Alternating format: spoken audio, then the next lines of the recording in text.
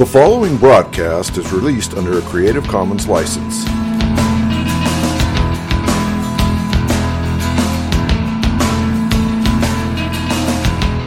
I believe in Jesus Christ, the only Son of God.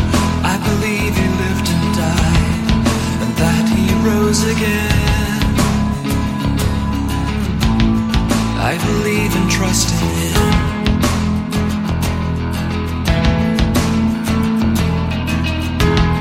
He ascended into heaven. Christ, our living head, will one day come again to judge the living and the dead. I believe and trust in Him.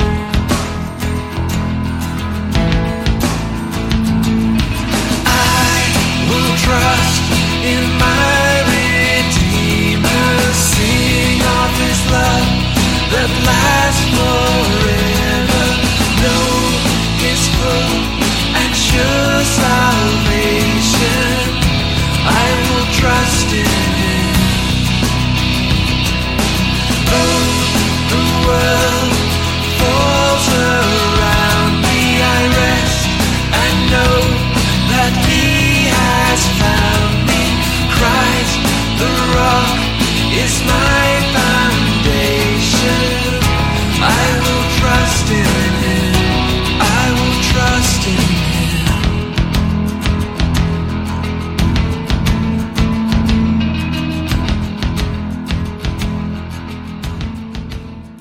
Welcome all to Pastor Yeshua. You've been listening to Creed by Richard Jensen from his album Order of Service. By way of introduction, Pastor is an acrostic which stands for preaching all salvation through one Redeemer. Our Redeemer, Yeshua, Jesus, is the Hebrew name for the Lord. It means Yahweh, the Lord, is salvation. Translated from Hebrew into the Greek language, the name Yeshua becomes Jesus. The English transliteration for Jesus is Jesus.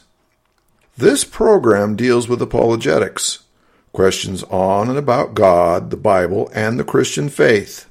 I take questions and seek by Scripture to give answers and encouragement for everyone, including the tough-minded living in today's skeptical society. And now, let's join Pastor Yeshua. Welcome to Pastor Yeshua. In our last episode, I was midway through responding to an online blog which I stumbled across. In this article, a 30-something couple named Ash and Pri posted an article entitled 10 Controversial Questions About Christianity That You Wouldn't Dare Ask a Christian.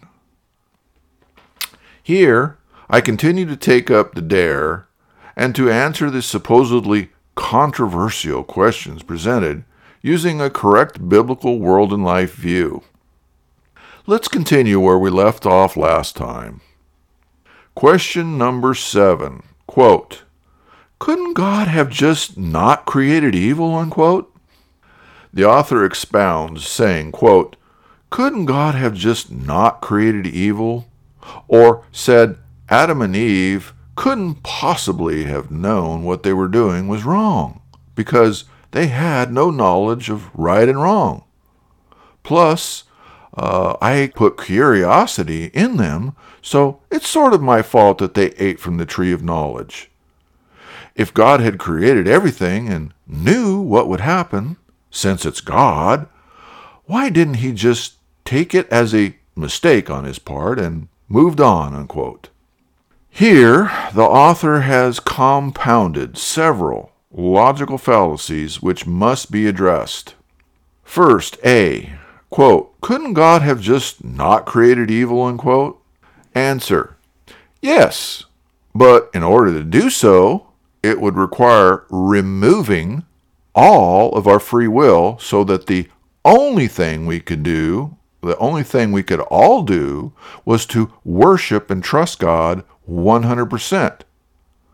However, number 1, there would be no meaningful love, trust, faith, or fellowship, since mankind would only be wind-up robots acting out a single track of programming dedicated solely to serving God without any option. 2. If God did prevent all evil, then the minute that Adam and Eve sinned and opened the door to evil, God would have destroyed everyone, or God would have thrown everyone immediately into hell, both of which would have been our just reward. Alternately, under God's current plan, there is the possibility for meaningful love, trust, faith, and fellowship, and eternal life for those to whom God gives the desire to have it. Thus, the attributes of God's grace, mercy, love, patience are perfectly expressed. For those who remain in sin, rebellion against God, they are separated from God, which result is death, the grave, and hell, and the attributes of God's holiness, righteousness, and justice are perfectly expressed against the ungodly. The fact that we may not like it or agree with it is immaterial. The idea that we want everyone to go to heaven regardless won't work, because everyone includes the devil, the demons, and every evil serial killer who ever lived. This would destroy God's righteousness, justice, and holiness. Likewise, if everyone goes to hell, then God's mercy, love, grace, and patience are destroyed. So God's current plan is the only plan by which all of God's attributes are perfectly displayed. Question part B, quote, Adam and Eve couldn't have possibly known what they were doing was wrong because they had no knowledge of right and wrong, unquote. Answer, completely wrong. Genesis chapter 2, verse 17, God clearly commands Adam and Eve, saying, quote, But of the tree of the knowledge of good and evil thou shalt not eat of it, for in the day that thou eatest thereof, thou shalt surely die, unquote. So, yes, Adam and Eve both knew exactly what they were allowed to do and what they were prohibited from doing. There was no doubt as to the command, only doubt as to trusting God's faithfulness. Question part C, quote, Plus, I put curiosity in them, so it's sort of my fault they ate from the tree of knowledge, unquote. Answer, no. God, as stated, gave them free will to choose for the aforementioned reasons. But God giving them a commodity which was necessary for meaningful fellowship does not imply that because Adam and Eve made the wrong choice, that the wrong choice was God's fault. No. The wrong choice was Adam and Eve's fault, not God's. This logic is like saying that the engineer who designed and built a road necessary for travel is to blame because despite building guardrails, posting quote-unquote no trespassing signs, and personally telling all pedestrians to not walk in the middle of the road, and one of the pedestrians, who happens to be the engineer's child, decides to ignore everything and walk in the road and gets killed by a car driving on the road. No, this is not the engineer's fault. This is a decision made by the pedestrian, who unfortunately is the engineer's child. Question part D, quote, If God had created everything and knew what would happen, since it's God, why didn't he just take it as a mistake on his part and moved on, unquote? Answer, no, because if the God of the Bible acted like any of mankind, as you suggest, then God would be fickle. God would be unreliable and untrustworthy. if God makes mistakes, then God is not God. He's a man. And if God is a man, then he can do nothing for anyone because he's just a man. In order for God to be God, God must act and behave in accordance to his nature, his attributes, not man's. More importantly, God does know everything and does know what will happen. But this is not limited to the fall. The fall is only part of what God knows. He also knows and has planned redemption and restoration for his elect and for his glory. Do you also want God to consider these plans as a mistake and move on? Or would you perhaps prefer that he be consistent and by his grace save some according to his mercy and love from the hell that we have earned? The conclusion is that while many, including this author, would like to imagine that they are more gracious, more loving, more righteous, more holy, more merciful, more than just God, they are not. Only God knows the heart, and only God can be God. Question number 8, quote, the unreachable corners, unquote. The author continues and explains, quote, if Jesus is the only path to salvation, why put humans on the far corners of the earth where they have zero possibility of hearing about Jesus? Or do you believe that those people go to some sort of limbo while they await an opportunity to be judged, unquote? Answer. Can we recall that the Bible makes it clear that all of these quote-unquote unreachable corners originated from Adam and Eve and a common family who very much knew the existence of God, as well as his plan for an eventual Redeemer, as per his promise and prophecy in Genesis chapter 3?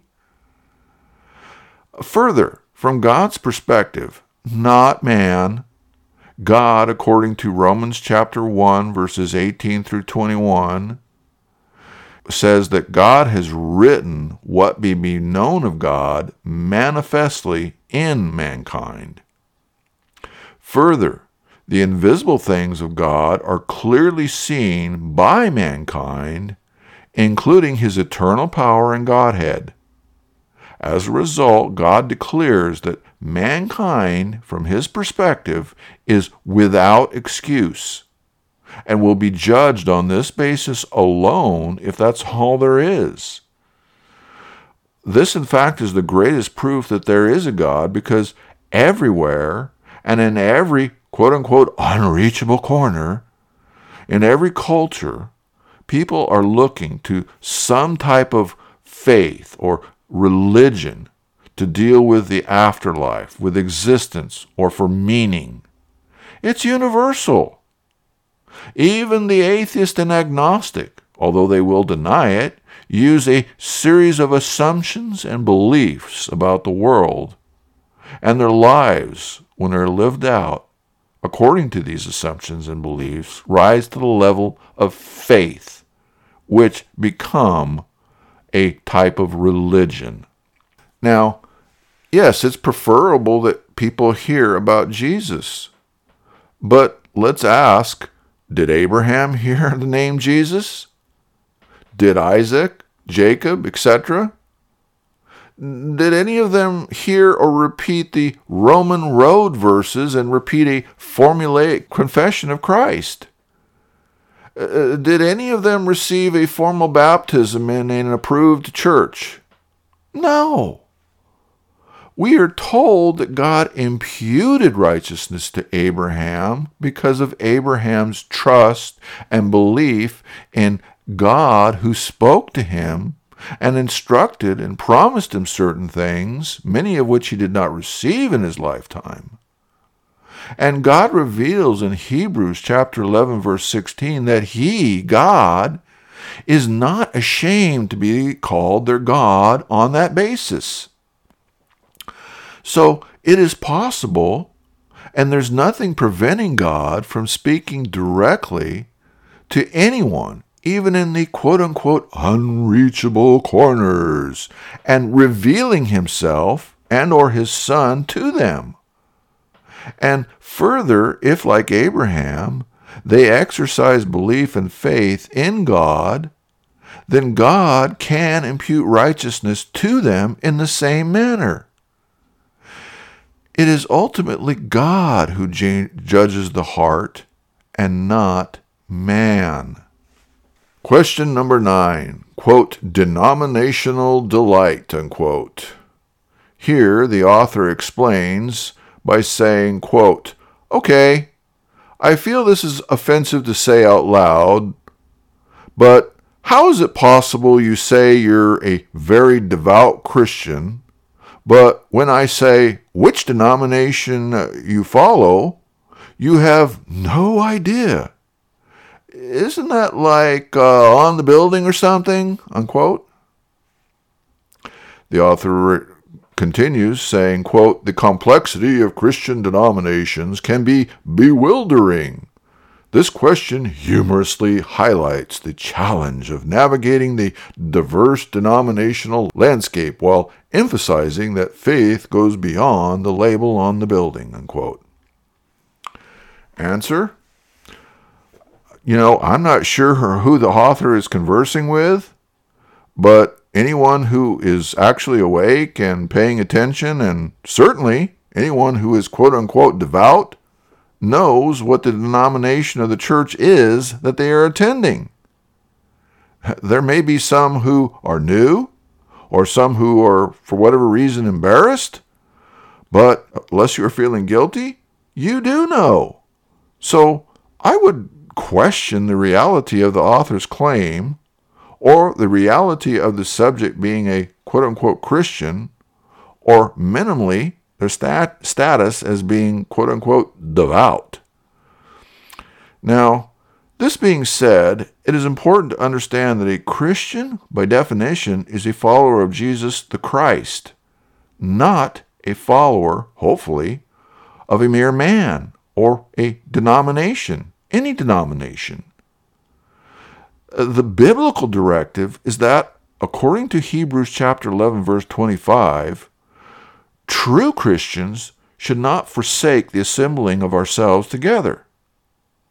We should strive in a Berean manner to seek out and attend a church where the totality and the sufficiency of God's Word is preached and taught in a systematic, verse-by-verse manner, and that the Lordship of Christ is applied in every area of our life, and that a biblical world and life view is lived out, and that biblical accountability is maintained with biblical love, and comfort is exhibited for the afflicted, and the comforted are challenged and afflicted by loving and truthful presentation of the reality of sin and God's holiness. If you can find this, then you have a church home. If not, walk out and find a church that does. Question number 10, quote, when did the words of the Bible become a la carte, unquote? The author then goes on to provide an example saying, quote, let's ignore divorce, eating pork, and loving the neighbor, but let's persecute people who have abortions or are gay because the Bible says that's not okay, unquote. Well, here, whether intentionally or not, the author creates yet another straw man logical fallacy. Essentially, what she is saying is either some are being selective about the Bible and are hypocritical, or the Bible has contradictions. But neither are true. The Bible has never been, quote-unquote, a la carte, but it does have progressive revelation from God. Now, you may ask, what does this mean, and how does it resolve the above issues? Simple. Let's recall that God's desire and perfect pleasure on both ends of the Bible were and are for His children to have fellowship with Him via a relationship of covering grace held by faith and trust in God's finished work. We see this in the Garden of Eden as God creates Adam and Eve and declares them to be good, to be very good, because they are trusting and exercising faith in God and are thus covered by God's likeness given freely by God. It is not until Adam and Eve choose to abandon God's covering grace and attempt to be like God via their own knowledge of good and evil that their eyes are opened by that knowledge, and they see their own shameful condition of nakedness, no longer being clothed by God's imputed grace. From Genesis 3 until Jesus' death and resurrection, the entire Bible is an exercise in God's progressively providing to His people the knowledge of good and evil via His 10 Commandments, statutes, ordinances, rules, and regulations. But make no mistake, according to God's revelation to Paul in Galatians chapter 3, verses 24 and 25, the law is a schoolmaster given by God to lead His people to Christ. Now, let's be clear. The laws that God gave to His people essentially codify various aspects of God's law in the Bible, which have been identified as 1, the moral or sacred law, 2, the ceremonial law, and 3, the civil or judicial law. Insofar as the quote-unquote when question goes, as to supposedly when did this a la carte begin, the understanding of the trifold division of the law goes back to John Calvin.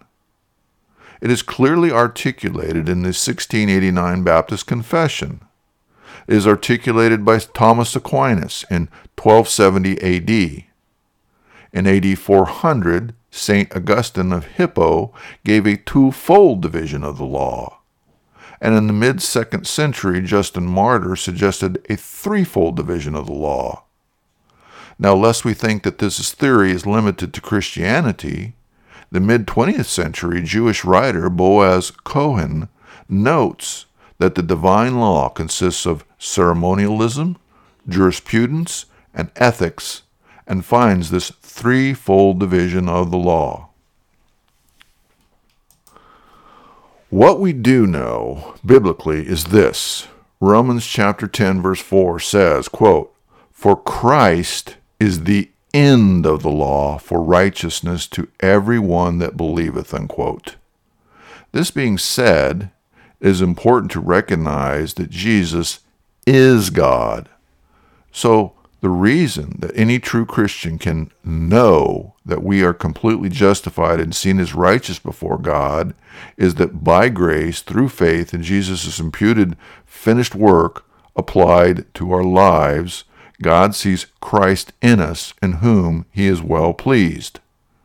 So, because God is 100% morally perfect, then because Jesus, who is the full representation of God, dwells in us, that moral perfection of God shines forth in Christ.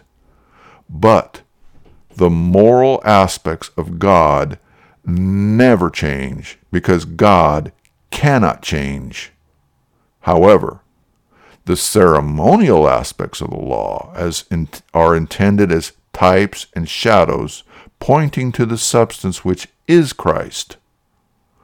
Once we have the substance who is Christ, we no longer require the type or the shadow. The same is true of the civil and or judicial law. Both the ceremonial and civil laws are fulfilled by Christ, and if Christ truly abides in us, then his nature will conform our hearts and minds progressively, along with his moral character, to be conformed into the fullness and likeness of Christ. So, let's examine the author's examples. She says, quote, "Let's ignore divorce, eating pork, and loving the neighbor. But let's persecute people who have abortions or are gay because the Bible says that's not okay," unquote. Firstly, no child of God who truly has Christ in their life is ignoring divorce. If so be we have the mind of Christ, we abhor divorce. We abhor division and strife. We seek to be reconciled where, because of sin, there is separation. Christ gives us a desire to be unified and for husbands and wives to love one another as Christ loves the church. Why? Because marriage is a creation ordinance given by God between one man and one woman as a moral obligation and as a type representing the bond between Christ and his church. People can and do sin in this respect, but the law of divorce does not change because it's a moral law of God. Now, eating pork and other dietary laws are ceremonial laws. These laws were given for reasons of hygiene and health, as well as to draw distinction and separation between God's people and the world. However, the New Testament reveals that Christ fulfilled these laws and that because of his finished work in our hearts, Christ is the force by which God's grace provides separation and distinction from the world, and we have our consciences sprinkled clean via his indwelling Holy Spirit. Now, how about the quote-unquote persecuting people who have abortions or who are gay, unquote? Well, there may be people who persecute other people, and there are no doubt people who feel persecuted. However, the biblical Christian is not motivated by persecution, but rather by a biblical, holy love for the lost. We don't persecute anyone. We preach, teach, and advocate acknowledgement and repentance of sin and rebellion, whatever and wherever it is, whether in ourselves or in others. This is what we are commanded to do in humility and love. It is admittedly not always perfect, but this too is sin which requires repentance. Mind you, we do not need to be perfect in order to follow this command. We simply need to be sincere and honest with ourselves and others. So the bottom line is that with regard to abortion, God's word makes it clear that God is the author of all life and that he creates and recognizes that life inside the womb at conception.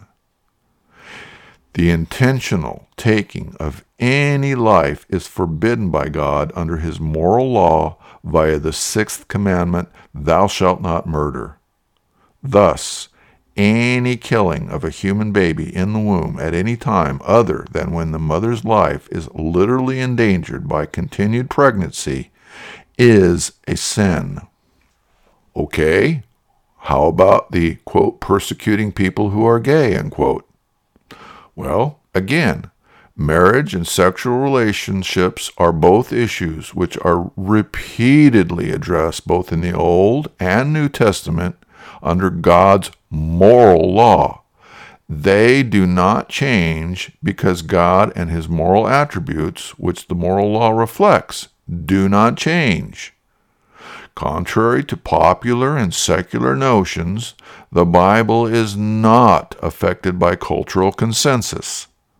God's word is a revelation outside of time, wherein the message regarding God's nature and character, salvation and sanctification never changes. Now, 1 Corinthians chapter 6, verses 9 and 10 make it crystal clear regarding the subject. Quote, "Or do you not know that wrongdoers will not inherit the kingdom of God? Do not be deceived. Neither the sexually immoral, nor idolaters, nor adulterers, nor men who have sex with men, nor thieves, nor the greedy, nor drunkards, nor slanderers, nor swindlers will inherit the kingdom of God." Unquote. All these things are defined by God as sin. God can forgive sin, but it must be repented of, which means to turn away from and forsake it. To refuse to do so is rebellion. One cannot be a child of God and at the same time be in rebellion. So, yes, the Bible says it is not okay to do a lot of things, including, quote-unquote, persecuting anyone. But let's be honest, when we use the word, quote-unquote, persecution, we are talking about a worldly, sinful, fleshly attack on someone based upon personal animus, hatred, or envy. That is wrong. At the same time, Christians are instructed and commanded to be salt and light, to exercise biblical judgment and discernment upon ourselves and others. We are commanded to lovingly call out sin wherever it is and to seek repentance and restoration. And this is not only, quote-unquote, okay, it is not only good, but it is directed and commanded according to God's Word. The problem is that we live in a world now where following biblical directives and speaking the truth is labeled as hate and prejudice. We redefine terms, legislate, and make rules that effectively fence off sin and rebellion and make it a moral or legal crime to follow biblical directives and speak the truth.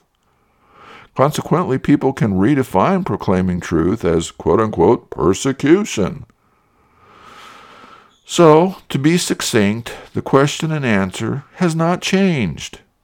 We still say, as did Jesus' apostles when imprisoned, beaten, threatened, and ordered by authorities not to preach the name and truth of Jesus, quote, "We ought to obey God rather than men," unquote. In conclusion, in each case, with each question, the correct answer, as stated, boils down to which worldview we begin with. Whenever we make man's opinions, feelings, consensus, secular and or humanistic philosophy, the ultimate authority, then we will have problems with reconciling the Bible and God's Word as valid. It is only when, by God's grace, that we submit to God and God's Word as the ultimate authority and starting point that we can build a correct world and life view. Either we are in obedience to God by virtue of a relationship via faith and trust in Christ as Lord, God, and Savior, or we are in rebellion against God and doing what is right in our own eyes. This concludes this series. Now, if you have any questions about God, the Bible, or the Christian faith, I encourage you to send me an email at pastor_Yeshua@yahoo.com. That's pastor_YESHUA@yahoo.com. Thank you for listening. The world falls around me, I rest and know that He has found me. Christ the rock is my foundation. I will trust in Him.